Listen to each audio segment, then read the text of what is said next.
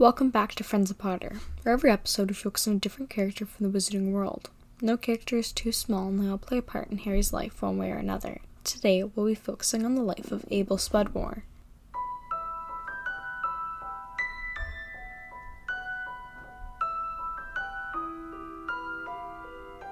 We're going to start off by reading a little bit of page 115 from Quidditch Through the Ages.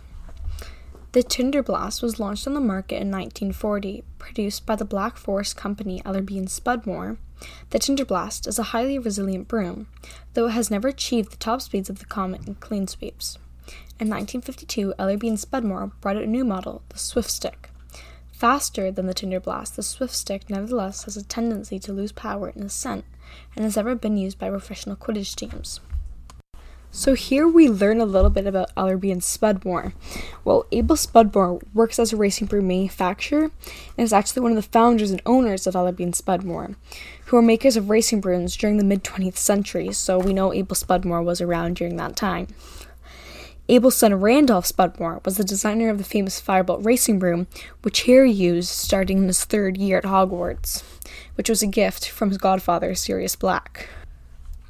Thanks for tuning in to this episode of Friends of Potter about Abel Spudmore, and we'll see you next time. Don't forget to check us on Instagram at Joey Loves Potter, and if you wish to become a patron and have access to our blog, then visit patreon.com/friendsofpotter. Anything helps. And please, leave a review and rate us on iTunes.